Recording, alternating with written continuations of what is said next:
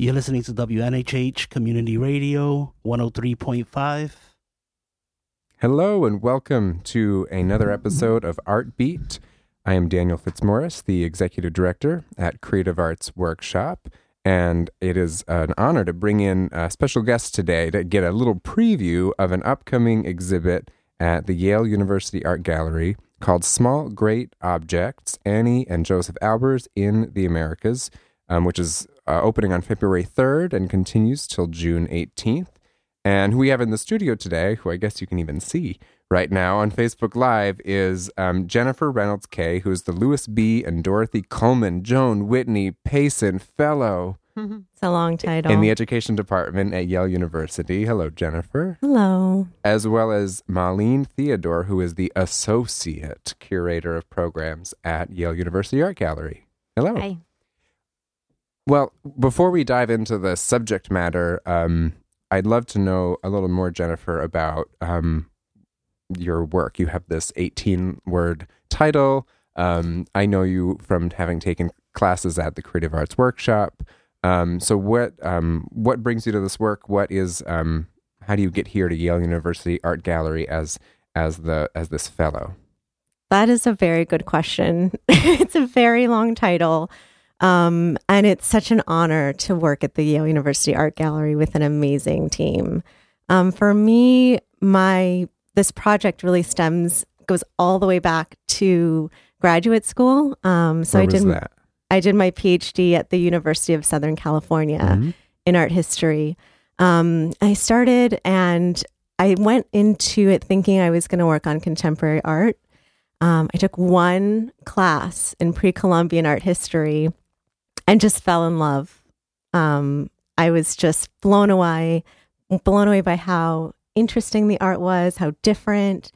The iconography just kind of drew me in. And I was trying to figure out a way to reconcile sort of the 2 years of coursework I had already done in contemporary art history with this newfound passion for pre-Columbian art. Mm-hmm. So I thought about how do I bring these two together? And one solution was to look at modern and contemporary artists who are inspired by or who reinterpret pre-Columbian images in their art. So I'd spent 7 years working on that project and met at USC in Los Angeles. I met Jock Reynolds, the director of the Yale Art Gallery, and I was a research assistant for him in a project that was at the Museum of Contemporary Art San Diego. Okay. And so we got talking. So that all started on the West Coast. It all started on the West Coast. I'm still a California girl at heart. It's very strange to have it's very cold weather, although today's not too bad. But Jock is a visionary, and he saw my research, and he had this exhibition catalog that the Albers Foundation had done, the Joseph and Annie Albers Foundation, just out here in Bethany, Connecticut. And it was called Latin American Journeys. And it was the first show of its kind to really think about Joseph and Annie over their 13 trips to Latin America. So he wanted to do something. The Yale Art Gallery has, I think, the largest collection of Joseph Albers paintings in the United States. Wow. In any museum. So he really wanted to do something with the Albers, had this catalog, had been working with me, and thought about what would it look like to do a Latin American Journeys style show at the Yale Art Gallery. Wow. So, and one thing, for people who don't know, what's an exhibition catalog? Is that like the Sears catalog or the IKEA catalog, or is it something quite different? So the exhibition catalog, I've only done one. I've looked at many, but it is sort of the written record of the argument of the show, the contribution, and usually has a beautiful spread of images that were in the show.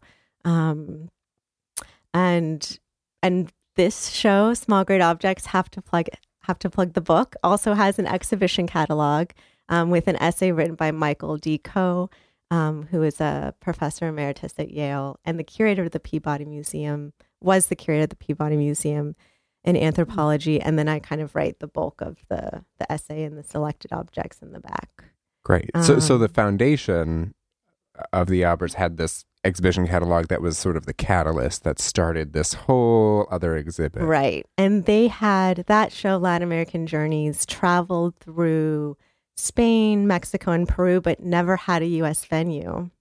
The Alberts Foundation did another show called Beautiful Confluence in Milan, but again, not in the U.S. So this is kind of the first U.S. show that looks at Annie and Joseph, and particularly through the lens of as collectors. And I think that's the real contribution to the scholarship, is to think about not only their travels, but what were they collecting? How were they acquiring it? How much money did they spend? These kinds of questions that hadn't really been as kind of carefully considered before. Sure. Well, then let's back it up a little bit to them for a minute, because I'm familiar with Annie and Joseph Albers. But if you had never ever heard that, or even never seen that spelling of Annie, Anni, which is really unusual. I mean, who are these people? How did they have their own careers as artists? And as this exhibit explores a whole other kind of passion. Yeah, definitely. So, Annie and Joseph Albers were Bauhaus trained artists. Annie is best known for her weavings and textiles. Some of her textile designs are still being produced by Knoll Textiles. Oh, wow. So she still has a very living presence. She's, also did printmaking, but I think people would recognize her most for her weaving. And she was a weaver. He was a painter. He's most well known for his homage to the Squares series. So kind of like nestled, colored squares, different colors, really interested in how the vibrations of colors register in the eye. So those are a weaver and a painter, met at the Bauhaus in 1922, living happily in Germany. And with the rise of the Nazis in 1933, and even before, they were, the Bauhaus was forced to close. Annie and Joseph needed to find something else. They were students and then teachers at the Bauhaus later. So luckily they got a letter from Theodore Dreyer, who was starting this brand new art college called Black Mountain College in North Carolina, and invited Annie and Joseph to kind of be the foundational artist educators at this college. A very progressive, kind of avant-garde college. There was a great show just about Black Mountain College, the ICA, that traveled around. And there's lots of famous artists that grew out of Black Mountain College. It's a whole school of thinking. Yeah, definitely. Performance art, John Cage, so many others. Robert Rauschenberg. Molleen's my art historian comrade over here. But Annie and Joseph were there at the beginning. They were there from the beginning. They were foundational as faculty. Yes. And for me, what's interesting is that though they had kind of seen Andean textiles and pre-Hispanic art in museums in Germany, because some of the royal collections in German museums are some of the best in the world, they kind of whet their appetite there, but they weren't able to travel south until they were in the Americas. Well, and that's based on proximity, right? All of a sudden, here we are in the United States, and we can just fly down. Yeah, well, they didn't fly, but they don't fly. Oh, how do you get down at 1930s? I guess there's another way. So in 1930, so their first trip was in 1934, and they actually went to Cuba first with Claire Porcet, who was a student at Black Mountain College. Then they went to Mexico from there, and I don't know if they ferried. The first trip is a little kind of hazy, but the second trip in 35, it said that Joseph learned how to drive a car. Okay. So he could take the 2,000-mile trip. Wow.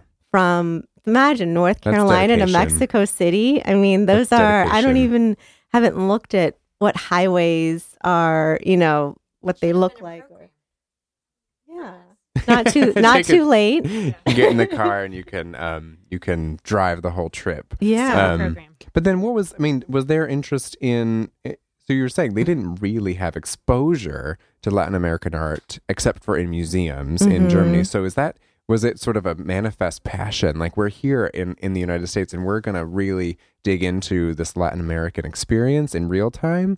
Or what was the impetus to start doing all this traveling and collecting, other than the proximity, obviously? Yeah. So I think, there's two things. There's sort of like when they were in Germany, there was this whole interest in artists of what was then called primitive art. There was a Museum Folkwang that they may have visited. We think they visited, where you would see modern art and primitive art right next to each other. So I think it was in their consciousness as their development as artists and educators. But I think, Clara Porset said, hey, come to Cuba and give some lectures. And I think that really started once they started seeing all of the museums there and started meeting artists like Diego Rivera and, just immerse themselves in the architectural remnants at these amazing sites at Teotihuacan and Tenayuca. And, Joseph took thousands of photographs. He's not really known. He's sort of starting to be known as a photographer, but he's a great photographer. Wow. And so we have what he was looking at through his eyes when he visited the museums and the sites. And was there also a component of economics to this? They're teachers, like these, though they have art output all their own, I don't associate them as being starving artists, but rather sort of educators, educator artists, teacher artists, and they're in their practice and they have, like you said, a lecture. They're giving lectures through Latin America. So, was there a way they were able to afford? It's a large amount of work they collected. It's not a piece by a friend here and there. They were traveling all through Latin America and collecting thousands of objects. Right. So the trajectory that I kind of map out actually nicely dovetails with what you're saying, because I think in the beginning it was, a few pesos here for something on the side of a road with, this very informal economy.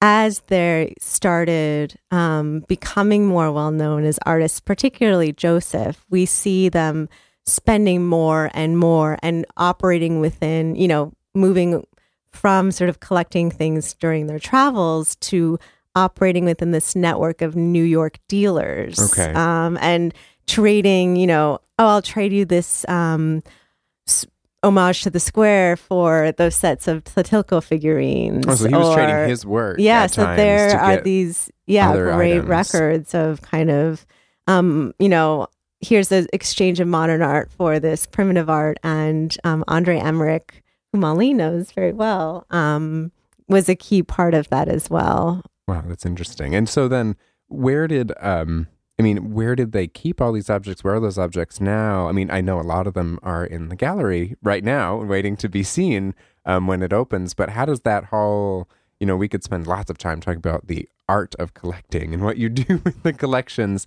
that you've amassed, but how did the Albers amass their collection? What did they do with all of this work?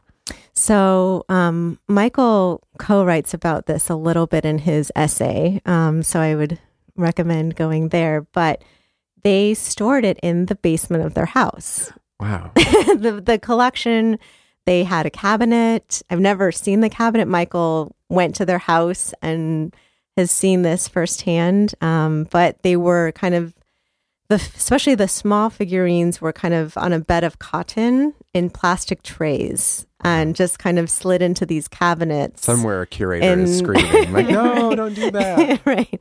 In their house in Orange. Luckily, these are pretty sturdy ceramic pieces. So, with the exception of the Andean textiles, there's not too much concern. Right. And we didn't track that, but somewhere along the way, they end up at Yale, correct? Is that... Right. So they start in their basement. Yeah. And Michael Coe, is talking to them, and they're looking for a permanent home, like a museum, ideally a university museum. They went kind of sent some ideas, sent a letter out to Harvard, sent one out to Princeton. But in the end, Yale was able to meet what they wanted, which was a book, and they wanted a show. So the Peabody, I think it was in the 1970s and 80s. I should have the date. Took basically the collection and accepted it, and then did a great show called the Albers Collection of Ancient American Art, and it was great. Well, and that's interesting, and we mentioned that a little in the beginning, but these objects have multiple perspectives to them. So, and I didn't realize, so they were mounted once at the Peabody as an exhibit. Right, and they were sadly removed to put in the bookstore. Oh, wow. Well, that happened. Can you talk for a second how the Albers came to New Haven? Yeah. Yeah, so because when they were collecting, they were in North Carolina, right? So they were collecting. They started there, and then where did they did end up in New Haven. Right. So 1950 to 58, Joseph is the head of the Department of Design at the Yale School of Art, and had his office in Street Hall where Molleen and I have our offices. Oh. So they were here, for 8 years, and I think it was also that proximity to New York. Thanks for mentioning that. That kind of also made it possible to take, there's an auction. So Annie would jump on the train and head to the auction. And we have the auction catalog with her little annotations and receipts. And the real contribution that I hope I've made is to reunite all of this together. So reuniting the objects with the documentation. The documentation's in Bethany at the Albers Foundation, the objects are at the Peabody. What would it look like to bring it together? Well, and that's what's so unusual, too, is that you're bringing these very place-specific things that are all within our locality, right? So you said their home is in Orange, and the Albers Foundation is in Bethany, and all of these objects, which many of them you're putting on display next month, are in New Haven. So, I mean, who knew that there was such a Latin American object collection within our front door, but I guess we should be used to that in New Haven by now. What's the role that the foundation plays? I only know a little bit about it, but I'm sure you worked really closely with them in figuring out some of these logistics. They're amazing. This exhibition, it's one of our best kept secrets as well. This Annie and Joseph Albers Foundation in Bethany. This would not have happened without the support of Nicholas Fox Weber and Brenda and their whole crew. I mean, it's just, I started going there every Friday for 2 years in their archives and looking in their vaults and asking a million questions and still pestering them about, high-res images. And I mean, they're just incredible. And it's the most beautiful, peaceful place to think about art. And their function is that, I mean, they're the sort of records, right? They keep all of the records of the artists. And I mean, it's that question about what artists do when they are no longer with us. Yeah. And they set up this foundation. And the archive of that I mined for this book hasn't been mined to the same extent before. So there's a lot of new, it's based on the correspondence that Joseph and Annie wrote to Theodore, or Ted Dreyer, founder of Black Mountain College, and his wife, Bobby Dreyer. So, I really relied on access to those letters and conversations with Brenda and her team to kind of understand. And Brenda curated Latin American journeys. Oh, okay. And it curated Beautiful Confluence. So it was really important to kind of hear how they were thinking about collecting in their travels and the intersections with their art as well. But it's beautiful. They have their own lake. They have artist studios. They have writers in residence. I mean, it's incredible. Sounds like you'll be going back. Even once the hope I'll be going back. Yes. So I want to bring Molleen in too, because beyond the scope of not to minimize the scope of work you did, Jennifer, because clearly you brought like a really big scholarly take on all of these objects. But how do you then what do you do with all of this, Molleen? I mean, is the exhibit up? I'm sure it's up by now. It's just not open yet, or it's almost ready to be seen. Knock, knock, knock. Someone's working really hard at Yale Art Gallery right now to get it ready for the 3rd of February. But how do you bring all of this scholarly work to life, to the general public. This is free, open to the public, accessible, or as accessible as we possibly can make it, especially for these, I think, sort of secret local artist superstars in our community. Yeah. So as the curator of programs, I get to work with curators who are developing exhibitions. And so, for example, Jennifer and I have been having conversations for months, probably a year. Since the show was an idea, we had conversations about what kind of programs would reflect the work that she's doing, would respond to the work that she's doing, and in some instances, even take it to another place, so that you think about the legacy of an exhibition. The exhibition catalog is one kind of legacy. The programs and the ideas that are formed there, and the kind of modes of learning that are engagement, the modes of engagement that are enacted in that space are things that people take with them. And those experiences you remember. Yeah. I mean, so when I think about a great program, I think about an instance where you look really closely and you think about something really intently, but then that sticks with you. And the next time you're walking down the street and you look at a street sign or you go to a museum, some of those same ideas are engaged. So you're always kind of, I don't know, your perception has shifted a little bit. So Jennifer and I have been talking for a while about what kinds of programs would best suit this exhibition. And typically I think about a variety of programs for each exhibition. I think about lectures, so the standard format of being in a lecture hall and kind of receiving information. We think about in-gallery programs, so that you're in the space of the gallery and looking closely at maybe one work for an hour. We think about studio programs. We think about performances. We think about crossing disciplines and how can another discipline highlight something in the exhibition. And actually, we had so many ideas. This is like a small portion of what we were thinking about doing. That's great, though, right? And one of the fun things about having a show that spans from February to June is our calendar programming cycle goes in 4-month increments. And we think of the semester, so September to December, January to April, and then May, June, July, and August are another calendar. So we have an opportunity to actually add a few more programs, which is fun for us. That is exciting. So the show opens on February 3rd, and on February 2nd, we have a conversation that Jennifer will moderate with a number of the people who have really helped form the ideas of the show, who have helped, I think, frame our ideas about Albers along the way.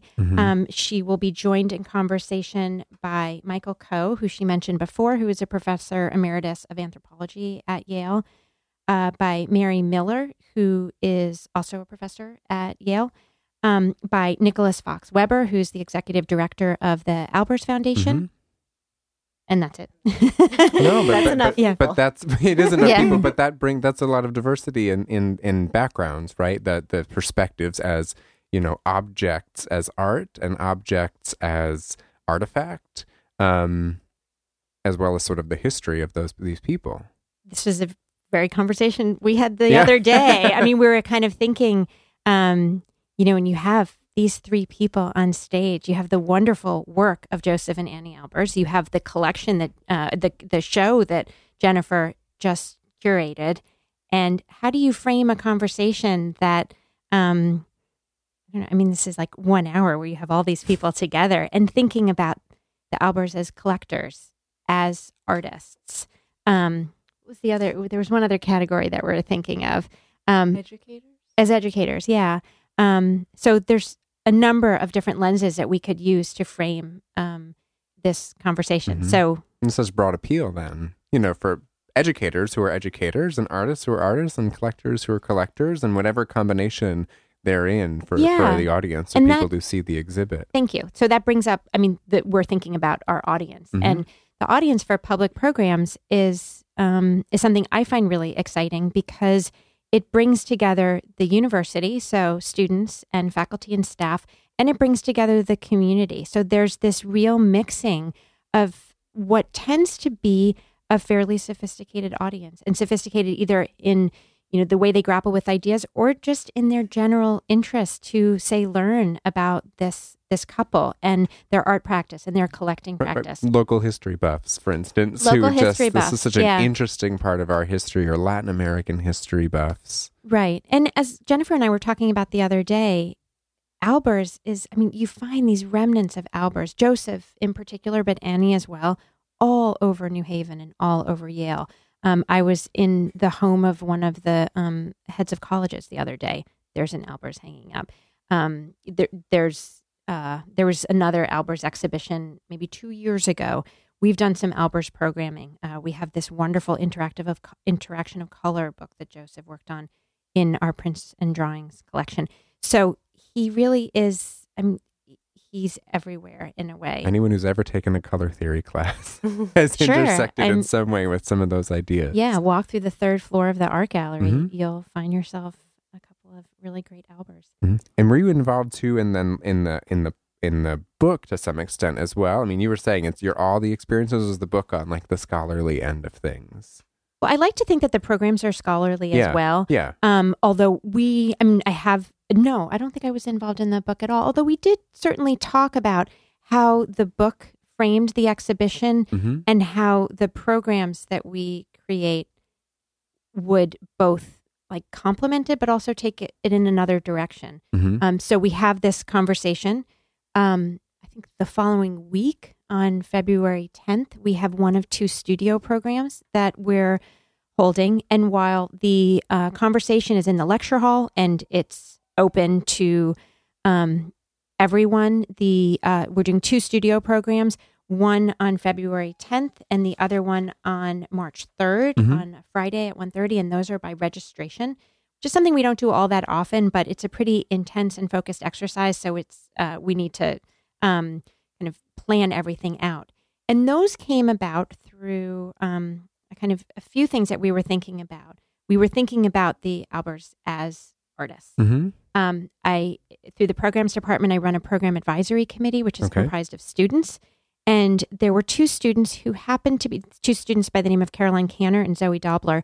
And they were taking a class offered by Fritz Horstman, who is the artist residency and education coordinator at the Albers Foundation. They were taking a class called Progressive Art Education. And they, in the class, had done a number of exercises that Albers himself had his students do. And they were really excited about it. And they had a bunch of ideas of studio programs that we could offer to the public.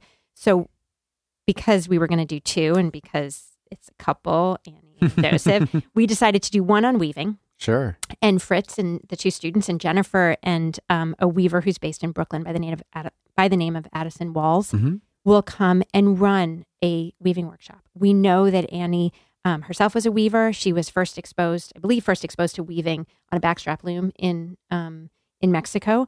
And we plan to have a backstrap loom. We plan to have some cardboard looms and really take people through the process of weaving. The second studio program will be one where we deal with color. So thinking very much, or putting ourselves in the mind of Joseph and how he thought of color as relational. So that color is unpredictable, that when you put one color next to another, it might respond differently. One of his exercises, if I remember correctly, is make 3 colors look like 4. So doing exercises like that as a group. And we've done a number of studio programs before, often in connection with an exhibition. And one of the things that I really love about them is that people get to learn like very specific and sophisticated artistic techniques. They also end up being in a group of people who they wouldn't necessarily find themselves with otherwise. So we did a bookmaking workshop, and there were members of the community with students, and they were together, helping each other thread needles and do other things like that. So it's this really, I think, wonderful opportunity for the community and a wonderful opportunity for students to be around each other in a way that they don't necessarily always get to. Definitely. Oh, I agree altogether. That makes a lot of sense. And were you then involved in the podcast too, Molleen? I'm going to pin you on all of these programs. Or who came up with this podcast idea? Or what should we know about this podcast? Because it's another sense, right? You're talking, we're going to see the exhibit and, see the objects and intellectually digest that. You could participate, smell, feel, touch, but then there's this audio component as well. Yeah, so the podcast, it's really exciting. I've been working with a Yale undergrad named Phoebe Petrovic, who is a podcast producer, and she is incredible. We met last May at a program called Thread at Yale, which is a 3-day interactive workshop on storytelling in digital media. Okay. It's a fantastic, really, really great program run by Mark Oppenheimer. And we got to talking. I was really interested in how do you tell stories with objects? And also, how do you kind of synthesize the ethos of storytelling within the podcast format with the lecture-based format or interview-based format of sort of like the audio guide? Mm-hmm. So you have kind of this podcast storytelling, but in a very site-specific place that would normally be the audio guide. Instead, how do we tell stories in the museum? How do we tell stories about these objects to get people to look closer, to think more, and to immerse themselves in Mexico and Peru? The exhibition is laid out geographically, so you're kind of traveling along with Annie and Joseph, and more or less each section has its own podcast that uses some of that archival letters and a lot of their own quotes from the letter. So you're hearing what Joseph and Annie actually wrote, actually thought. And Phoebe is, full out sound design, like voice actors. I mean, again, a nice way of weaving students into an experience that the whole general public is also going to enjoy. Yeah, exactly. And it's on SoundCloud. It will launch soon, so you can also listen to it at home as well as in the galleries. And after you the can show, get ready in advance, yes. so you can enjoy it after or during, right? Yes. Well, you could during. Yeah. So we encourage people to bring headphones and fully charged personal Wi-Fi enabled devices.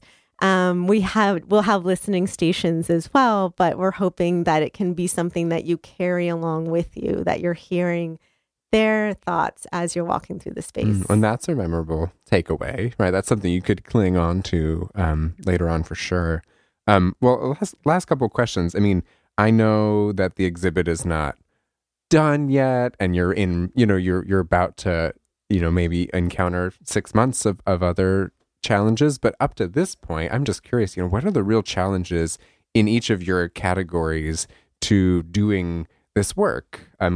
Or specifically for this project, or just in general, what's the struggle in making programs that works in gallery context in this setting in particular, or in general, Jennifer, with your research? What are the big obstacles you had to jump over? It couldn't just be smooth sailing. It's just smooth. I will say one of the things that I'm always aware of, and people tell me all the time it's a great problem to have, and I recognize that it's a good problem to have, is we sometimes have more people than we can handle. Mm-hmm. So we're free and open to the public. We welcome everyone into the art gallery. And sometimes our programs reach maximum capacity. So a mission of the art gallery is to encourage encounters with original works of art. And we have lectures in the lecture hall. So we do like traditional learning formats like that. But we really like to do things in front of original works of art where you're really looking at that object. And how many people can stand in front of or gather in front of a single work of art. So one of my challenges is figuring out how perhaps multiple things can happen at once, or we can offer a talk several times. A podcast is a great answer to that because it gives you this authentic encounter and some kind of interpretive material with it. We are thinking of the studio workshops as having 3 different programs happening at a time and then kind of shifting spaces. So while those are logistical concerns, they end up influencing the way in which content is conveyed. There's one other program that we didn't mention, and we have a number of gallery talks and a number of exhibition talks as well. And those are all accessible on our website. And you'll also receive, if you get the e-news, you'll see it in our e-news. We have a program format called Gallery Plus, where we invite students to respond to the collection. And we were thinking of expanding that to community members. So in this instance, we've invited 2 community members by the name of Megan Craig and Rachel Burnson. Megan Craig is a philosophy professor and a painter, and Rachel is a dancer. And we invited them to respond to the collection. And that's a program that we have slated for May 18th, and I believe it will happen on that date. Thinking about how to pull off a performance in an exhibition space when the exhibition's not yet installed. So we're thinking months ahead, but, where will you be able to extend your arms fully? Or, where can an audience member observe a performance? So those are some of the things that I think about. Oh, that's wild. And even that extra couple months, as you said earlier, you could, see how the first few programs go and then plan a bunch of other things for that latter end of the show. I know for me, that's when I end up going, is way at the end when, it's last week to go. And I'm sure that's true of your attendance, that there's this, surge of interest in the final moment, because then it's gone. There will be an opportunity for everyone. In addition to the February 2nd program, on February 14th, we have a membership program that coincides with Valentine's Day. In some ways, it's kind of designed for Annie and Joseph because it is a day where you celebrate love. And on that date, we will be celebrating a number of exhibitions that are opening. And there will be tours offered by the curators and by some of our student guides. That program runs from 5:30 to 8. And Jennifer will be giving tours of the Joseph and Annie Albers show. LaTanya Autry will be giving tours of the Let Us March On, the prayer pilgrimage photographs. There'll be tours of Rembrandt etchings that we have up at the moment. There will be tours of It Was a New Century, which is an exhibition of early 20th century work by the curator Mark Mitchell. Our colleague Keely Orgman will be giving tours of a show called Lumia, I don't know if this is the exact title, but The Art of Thomas Wilfred. And you use the M word in describing this exhibit on the 14th, and it's worth saying membership, that it's perfect. You could sign up and become a member to the Yale Art Gallery right now for free. Yes, and it's hosted by membership, but everybody is welcome. Oh, even better. Yeah. The blurry word membership, but there's no reason not to be a member because it's completely free and it's absolutely worth doing. So you don't not know about all of these things that are coming up and happening. So we'll see you there. Yes, well, I'll get my stuff. Yeah. All right, that gave Jennifer lots of time to think about of all, and it's a long time, right? You said you've got 7 years of doing the work in graduate school. Thinking about all that, a couple of years here dealing with it, and now you're about to, the wedding is about to happen. So what's the biggest challenge to date? You'll have problems after, but what's the biggest challenge to date? I think the biggest challenge was just, I faced a lot of adversity in graduate school when I wanted to do something a little bit out of the box and bring contemporary and pre-Columbian and modern art all together in one big mix. And really having conviction that that's exciting and there's potential and it's fascinating, that interplay. Just holding fast to that and not letting anybody deter me was, I think, the biggest challenge. And I feel like I'm just the luckiest person. I've accomplished my goal of publishing, of curating. I'm teaching a Yale undergraduate seminar on the afterlife of pre-Columbian art. I mean, I just feel like those, 11, 12 years of just sticking to it have really paid off. And I'm just very grateful for being in this position. Oh, it's such a nice positive challenge. But I understand the point. There probably were easier pathways that you could have, more popular pathways to go on. The other thing I always love knowing is whether or not because you have very varied backgrounds, and that's how you get to these roles. You have like very bizarre, wacky backgrounds. Are you guys artists, visual artists? Are you secret dancers? What is your place in your creative side, in your maker side, if any, anymore? Yeah, well, thanks to Creative Arts Workshop, yes, I'm that's true. taking an amazing weaving class that I'm kind of obsessed with, and that's my secret. That's one of my secret passions, along with a very kind of mutually, stringed instrument, ukulele. I love playing the ukulele. I find them it's weaving and ukulele playing. They go well together. Just like pre-Columbian art and then modern art.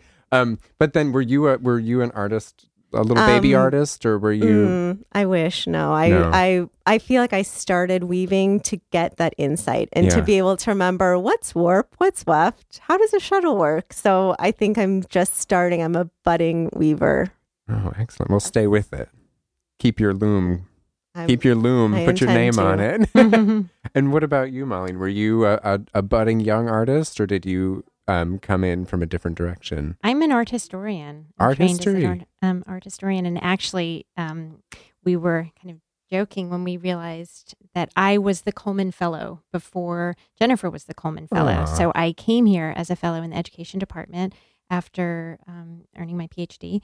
And then this position as curator of programs opened up, and that's the position I am in now.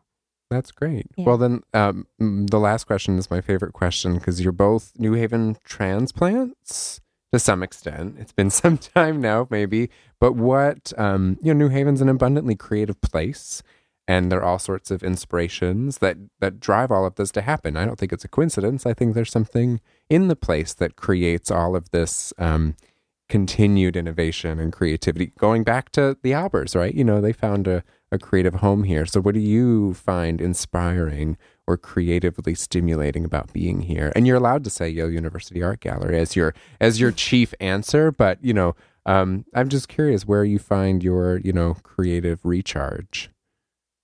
Any secret places? It's a hard question. Yeah. I mean, of course, the Yale University Art Gallery. But one of the things I really love about New Haven is there's so many wonderful things about it, and there's also so much possibility. Mm-hmm. So there are so many places for connection and growth and dialogue, and I find that really exciting in a city.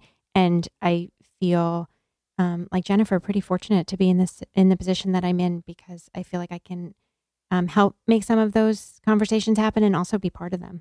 So it seems like a place where there's great possibility and great change can happen. Good, I like that. Yeah, I mean, coming from Los Angeles, huge, impenetrable city, I feel like New Haven for me is a small, great city.